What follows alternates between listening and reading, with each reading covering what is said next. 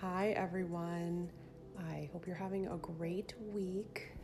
This week's episode of the podcast is with a very special, quirky, creative person. You may or may not have heard of him. He is the host of Jazz FM.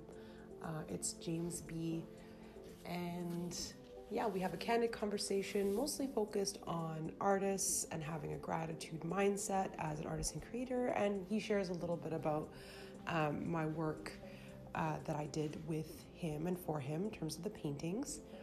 And yeah, he can be quite a eclectic and interesting character, but I hope you do get a kick out of it and enjoy, everyone. All right. Well, hello, everyone. I'm very excited for this week's episode of Stories of Life and Love and Leadership. I might add that to the end. Um, my name is Life, love, Elisa. and leadership. Life, love, leadership. Exactly. And Well, the three L's sound really nice, but don't yeah. forget that some leaders are maybe hopeless bottoms. So, Oh, oh, sorry, never mind. We don't need to go there. It's not that that's kind of. okay. No, it doesn't get. No one's taking it personally. It's fine. But this is maybe the L cubed show. Story Yes, of Life and L to Love. the power of three. Exactly. And I am really excited to have my guest for this week to share his wisdom with you guys, James B. Hello, James B. Hey, how are you? Nice Awesome. to see you. Yes. So James, you are you have been the host of Jazz FM 91. You have been a long time musician and curator of excellent jazz music. But please tell us a little bit more about who James B is beyond his sort of public self and how you've Okay, come to this point. I don't really have an elevator pitch for a question like that. And I used to, when I was young, I used to say, when they say, what do you do? I'd say, how much time have you got? Do you want the long answer, the short answer? So I know what you're asking. I mean, as a kid, I knew I wanted to be in the arts right away, immediately. When I found out that being a painter, an actor, or a musician could be a career, I was probably 5 years old. I knew I wanted to do that. Um, but I think around 40 is when it hit me beautifully that I should spend half of my time promoting other people and half of my time doing my own thing. Two reasons there. One is I'm really good at promoting other people, if I do say so myself. It seems to be my forte, lots of success. But when it comes to my own stuff, it fuels me. It makes me happy. But I'm not going to stay home and finger paint my whole life and say, look at what I did, mommy, look at what I did. Like at some point, artists, especially actors, sometimes painters or sculptors, but people, they musicians, no, maybe not so much, just because they maybe don't think of it as much. Music, when music drives you, it's a whole different thing. When it's art, when it's coming from your creative mind, and I mean, a lot of famous actors think they're fakes. I don't deserve all this money. All I'm doing is pretending I'm somebody else. They go a bit crazy. Somebody paints beautiful pictures. Everybody loves them, but they can't sell or pay their rent. Or they have splots on the wall that sell for thousands of dollars. I don't think Jackson Pollock had any trouble sleeping, but a lot of artists like him, maybe we're like, I'm not even a real artist. Like people just have this self-doubt. So Yeah. when you're spending half of your time helping other people, working on behalf of other people, that's what gives me, I hear the word thank you every day. Wow. And that means a lot to me. And I always say to them, thank you for making good music. The reason I'm helping you is because you're amazing. So you keep making good music, I'll keep playing it on the radio. Or if someone doesn't have a record, I'm going to go find the financing for your record. Or the way I met you, which was amazing. Yeah. I was walking through this big gala event called the Chocolate Ball. There was Evelisa painting out of chocolate. I'd never seen that before, and I'm a freelance narcissist. So I sat down, got my painting done, and I really liked it. And then I showed it to my business partner, and he said, "Hey, I wouldn't mind getting some pictures." Little by little, you painted like half of my friends. You Yeah. painted a lot of people when we first met. So those are easy ways to help. It's just moving it forward. So half of my life has to be that. Now, if I wasn't writing musicals and producing records and events. Now they're live online events instead of with people in the audience. But whatever it is, you can do something or you can do nothing. So I'm just always going to do something. I love it. I just love the passion and the energy. And, you know, I'm really curious, what was that key turning point at 40, you're saying, where you started to focus on generosity and abundance for others? And how did you see, you know, that impacted your own passion projects, your own creativity? You know, you're saying, and I've heard your music, you know, definitely has a sense of humor to it, but I've heard some of it. I'm sure there's so much, and even you saying writing musicals and all that stuff. How have those personal projects evolved as you started to become more generous? And is there anything you're working on now? I think the way it works is because it feeds the soul, it feeds the spirit. When I'm working with other people, I'm on automatic pilot. There's no ego involved. All I want to do is achieve whatever it is I'm out to do. So if it's to introduce somebody to somebody else who can help them, that's an easy thing for me to do. So I can do a whole bunch of those things in one day. I can do more in a couple hours than I could have done in my 30s in 3 weeks. Like, as far as how much you can get done. So the passion for other people is the fuel. It does slow me down on my own personal projects. For sure it does. It takes me longer to focus on getting writing projects done, with the exception of a couple of writing projects where I sat down and I said, I have 4 months, I'm gonna write a musical, right? And I can't really talk about that one yet. I'm working on it with another musician, and I'm kind of waiting until we see it moving forward before I talk too much about it. I don't like to jinx things. Oh yeah, of course, of course. But I did write the musical. I was hired to write it, which is always really nice when you can pay your rent and do what you want. But it does take a lot longer to get projects done. It's okay though. Again, this thing about it was 42 to be precise. Okay. When I turned 42, a whole bunch of revelations happened. One is I was now on a course where I could just pay my bills and not worry. That sounds normal to people if they have had a job for years, but when it comes to musicians and artists, that's not normal to know you have a check coming in. So as soon as I knew, I'm like, okay, I'm working at Jazz FM. I've got a few freelance gigs. I could pay my bills. Now I've got to start working more for others. It's not like I wasn't doing it before. Okay. I was just doing it when it was convenient to help or as part of my job. Bands would pay me money to go to south of France to a publishing convention and represent them. Okay. So I was working with them, but I was working more for them than with them. What I do now is I work with people, and when people don't have money and I really believe in what they're doing, so far, touch wood, it seems like it works. Like people actually, I find the money and we get the project done. Do you think that it's helpful it's a matter of shifting mindset? Like, what advice would you give artists and creatives who might always be, you know, like worrying about paycheck to paycheck? And what do you think makes that key difference? Oh, well, that's a great question. If it's a bit of a romantic notion. This is really kind of common, but what you fear you attract. What you focus your attention on is what happens. If you spend all your time worrying about something that's going to happen that hasn't happened yet, it seems the life we're living right now is a great example. I think food tastes better than it's ever tasted. When the weather's nice, the way that we're living right now, I'm more grateful for great weather. Food tastes better.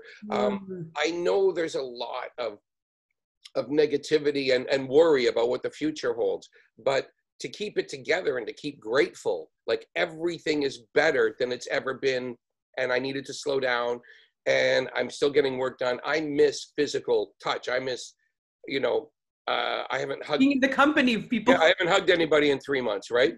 So, this is very unusual for me. Not a good time to be single. Normally, I rejoice in being single, but right now, maybe I should have had my hibernation buddy set up for this. But aside from all that, to be serious, the way of moving forward, what you fear you attract. So if you're going to sit around and worry about your rent and worry about your money, that's the frequency you're on now. If you can somehow figure a way to cut your bills back, or to make it so that you can actually coast a little bit, you can be a little bit on edge and make great art. Of course you can. Some of the people that have the worst lives make the best music, but but to keep yourself sane, I think the main thing is to really be grateful and focus on what you want to get done. Yes. And I mean, it works for me. Everybody has a different game plan, but I find staying positive and keeping busy. Oh, and biggest thing of all, sense of humor. When things don't go right, just think about the book you're writing of your life. Think about your story. Exactly. And that's the way that you can actually have a big sense of humor going, oh, this really sucks, but it's going to be a great chapter in my book. I love that. I think that's so helpful. It's a helpful tool to kind of look at things from that bird's eye view. Mm-hmm. But that bird's eye view, especially when things become challenging, and what's the narrative, what's the through line that pulls, that weaves through those challenges, those ups and downs. And then it makes you kind of focused on, what can I take away from this? What's the learning process? And I'm also very happy to hear that this time to kind of wind down a little bit and pause for you has been positive, and you've been looking to that gratitude. I think that's a beautiful not just positive, actually, maybe, dare I say, important, because when do we ever slow down? So I know we're being forced to do this, but now it's time to be, in one case, perhaps master of your own domain. But on the other case, you get to, if you're having big problems, look inside, like constantly look inside for what kind of answers are there. And also, these are really first world problems. I mean, no matter what problem we have, this is going around the world, but if you're in Canada, we have a healthcare system that works. Don't believe Fox News. We have fresh air, we have food, we have shelter. If you have the most basic things, then it's up to your own brain, your own spirit to keep going through. If you have to sit down, I wrote a song that's a little bit silly, but it was like, I can't believe what it took to sit me down and read a book. I've read 6 books in the last 4 months. I love it. So it's like quarantine is difficult for lots of people, but I think artists maybe have it easiest in their spirit or in their head because they can keep creating. But that doesn't mean it's easy financially. It's everybody's hard. The friends of mine that are having the hardest time are the people that have the most to lose, the most money, who run companies.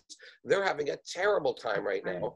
And for most artists I know, they're like, well, I mean, we've always had it hard, so here we are. It's hard again, no big deal. One jazz musician said, I lost 4 gigs last month. I just did the math, and I'm ahead $80.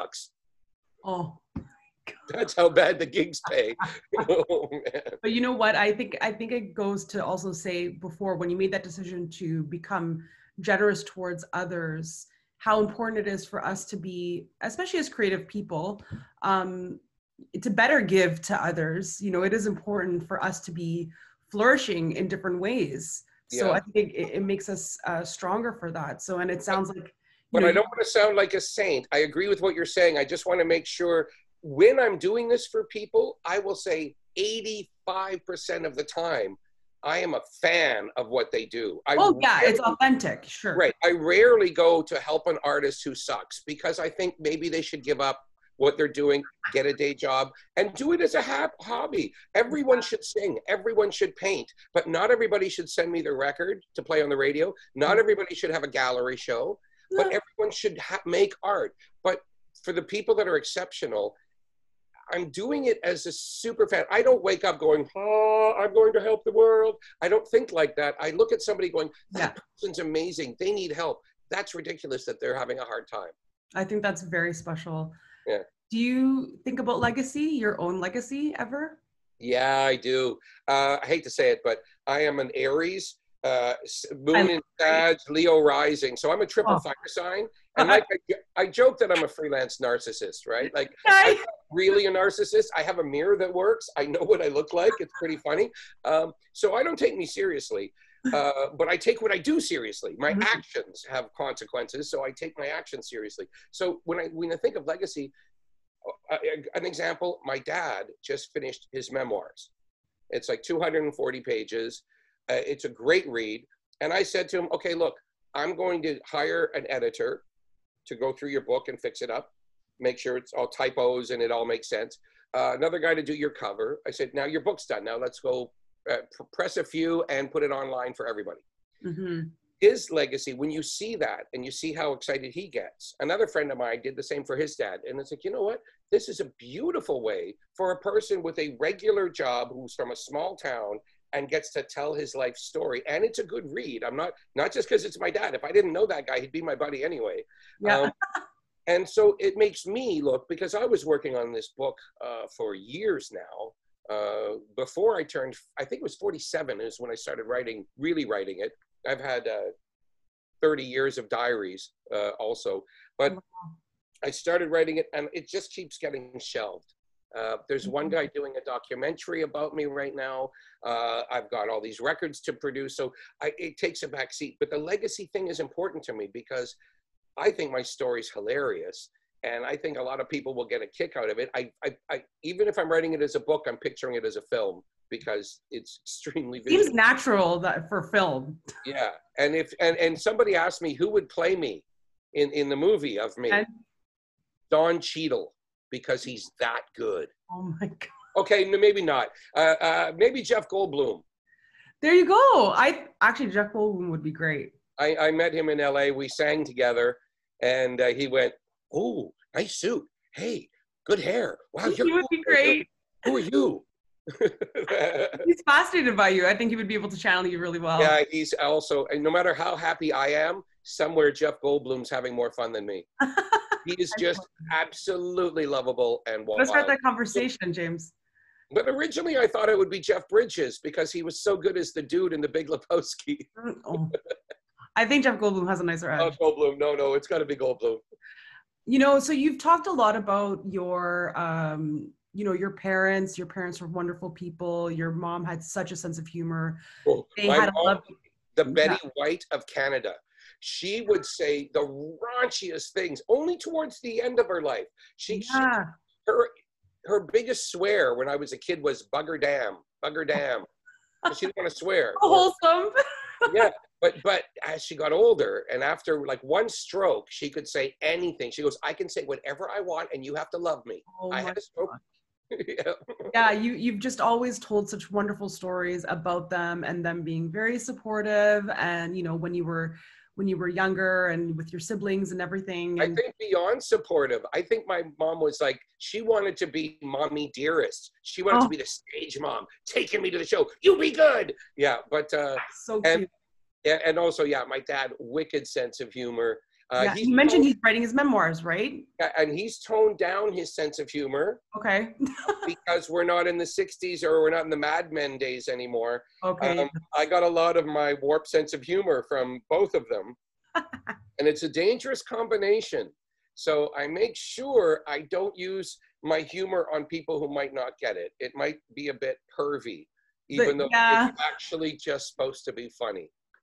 The evolving times, right? But, it's very spirited and very positive. But my question is really like, with that in mind, who is someone in your life that really, believed in you before you even believed fully in yourself, if that makes sense? Outside of your parents, because they've had... I can't go back that far. The North Bay memories are fuzzy, and I recall everyone being okay or beating me up for being a fag. In your 20s, maybe your 30s? Mm-hmm. Well, I'm saying in my childhood, it was not, I was either a girly boy because I dressed funny. Yes. And I always dressed like this. I always dressed like this ever since I was a kid. So there's that. But when I got to Toronto, I can tell you one of the first people is Mark Breslin from Yuck Yucks. He's the owner of the Yuck Yucks franchise. So he started the career of Jim Carrey, Harland Williams, maybe not Mike Myers. Well, he did Yuck Yucks a few times, but anyway, a whole bunch of great comedians. And he was a fan of my very weird band, Look People. What he did more for me than he'll ever know. He took me under his wing and really showed me how you can get paid by 3 people to do one job. For example, and they all above board, but it's like, go get a sponsor for this show, this comedy show, then get a sub-sponsor, then get a deal from the venue that we're going to bring all these people into, then get a deal, like just keep working on each time you get one thing happening, another thing happens, another thing happens. And I mean, that's how you run a festival. It's no trade secret, but to me, I was a kid, I had no idea how this worked. So I got to meet with the heads of Air Canada and Molson's and all the marketing people and throw big parties for people. It was an absolutely amazing time. In the late 80s is when things went full tilt. So I'd say he was one of the first people that, he also taught me something that every artist needs to know. What is it? You will be audited one day. Save receipts, keep track of stuff. If you miss your taxes for a year or two, they're gonna come and get you. If you do anything, any kind of subculture, any kind of arts things that doesn't work for everybody, like anybody who wants to be an activist, right, can be shut down by one phone call to the tax man. So just keep track of that, because he told me that. He said, one day they're coming for you. And yeah, when so they did, it's a good thing I have my meeting with my accountant on Monday. Yeah, well, when they did, when I have the same accountant from now 30 years, and this was again through Mark, because he says, you just keep track of your stuff. And I did, and it all worked out, but it could have been a nightmare. Love it. Good advice. See, really good advice. Sound, grounded, practical self-management tools for any creative person. Important. And another person that really helped was Joanne Smale, not a household name, because she was the publicist. Like, she was publicist for David Bowie. She's done a whole bunch of book deals. She did all the bands back in the old days, Parachute Club type bands, right, in Canada. So she was a publicist, and her job was just to get people in the newspaper and on TV. And I was an intern with her when I was in high school, and she taught me here in Toronto. Her office was on the top floor of the El Macombo. She taught me everything about media, what they're looking for, how to get their attention, how not to bug them. So those lessons from her have been with me my entire life. And the one thing I can say is, I mean, it's a different landscape now. When I was young, I could get anybody in the paper with a phone call. And now it's a lot more work, because there are a million people with an easy button and they hit send. And so I'm on both sides of this, because on the media side, I get 400 emails a day to Jazz FM pushing something. Yes. It's hard to get work done when 400 people know how to reach you without leaving their house, right? Yes, definitely. So both those people taught me a lot. One about the business side, getting sponsors, and how much you can meet people through parties and through events. Instead of always going into a meeting, have them come to you. Yes, absolutely. And then the public relations side, or the relationship and side. The PR side has been my best friend for all these years. Also, it helps me gauge when people send me things. A good example, somebody sent me a pretty average record, below average. And she said, do me a solid and give this a spin. And I wrote back to her and I said, okay, but you only get so many rubs of the genie lamp. Are you sure you want to use your wish on this particular record? Because I will count this as a favor to you.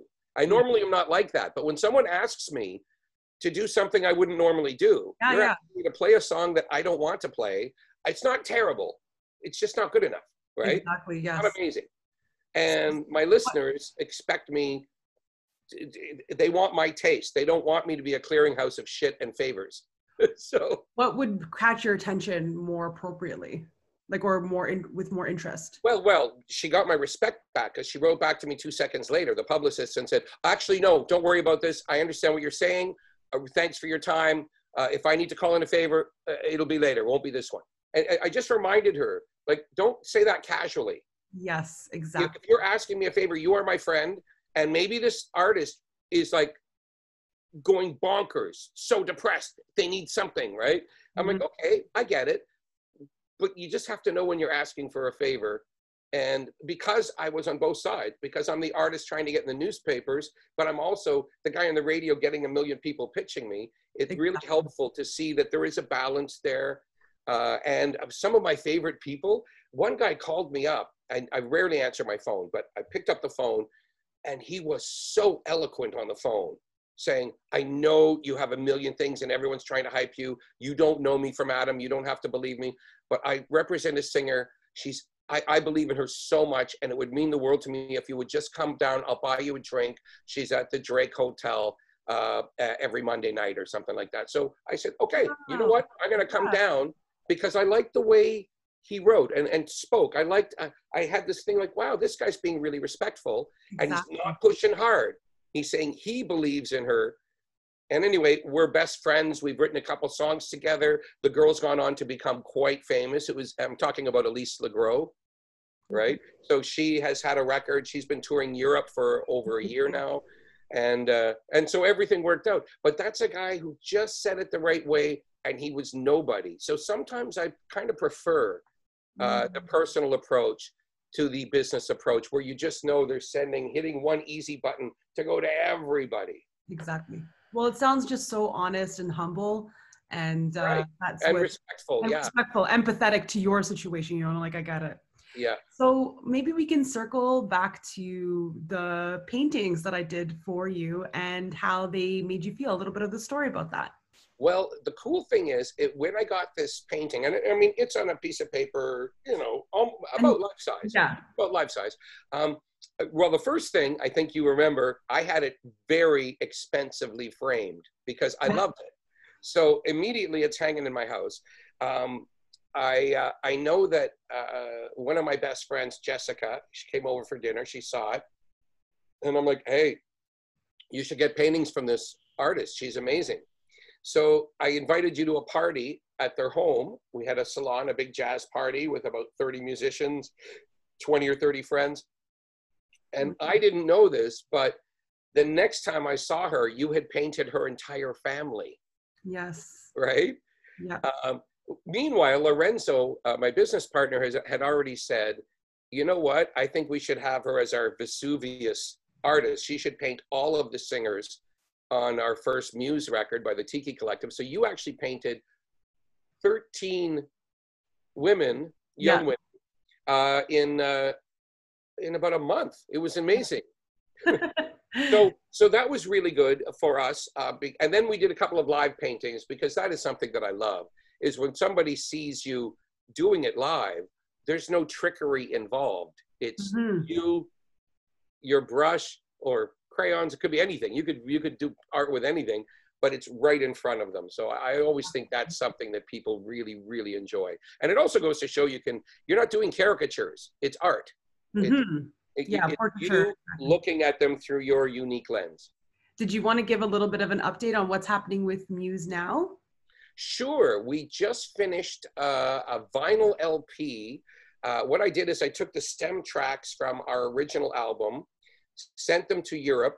Walt Zweifel in Switzerland selected only just vocals and bass on one, or piano, violin, and vocals. He just picked a few instruments from the original album and then went off on a tangent and made this beautiful work of art.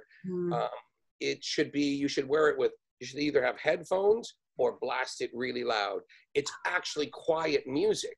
When you think of remixing, you think of funko, funko, funko, funko. This is reimagining.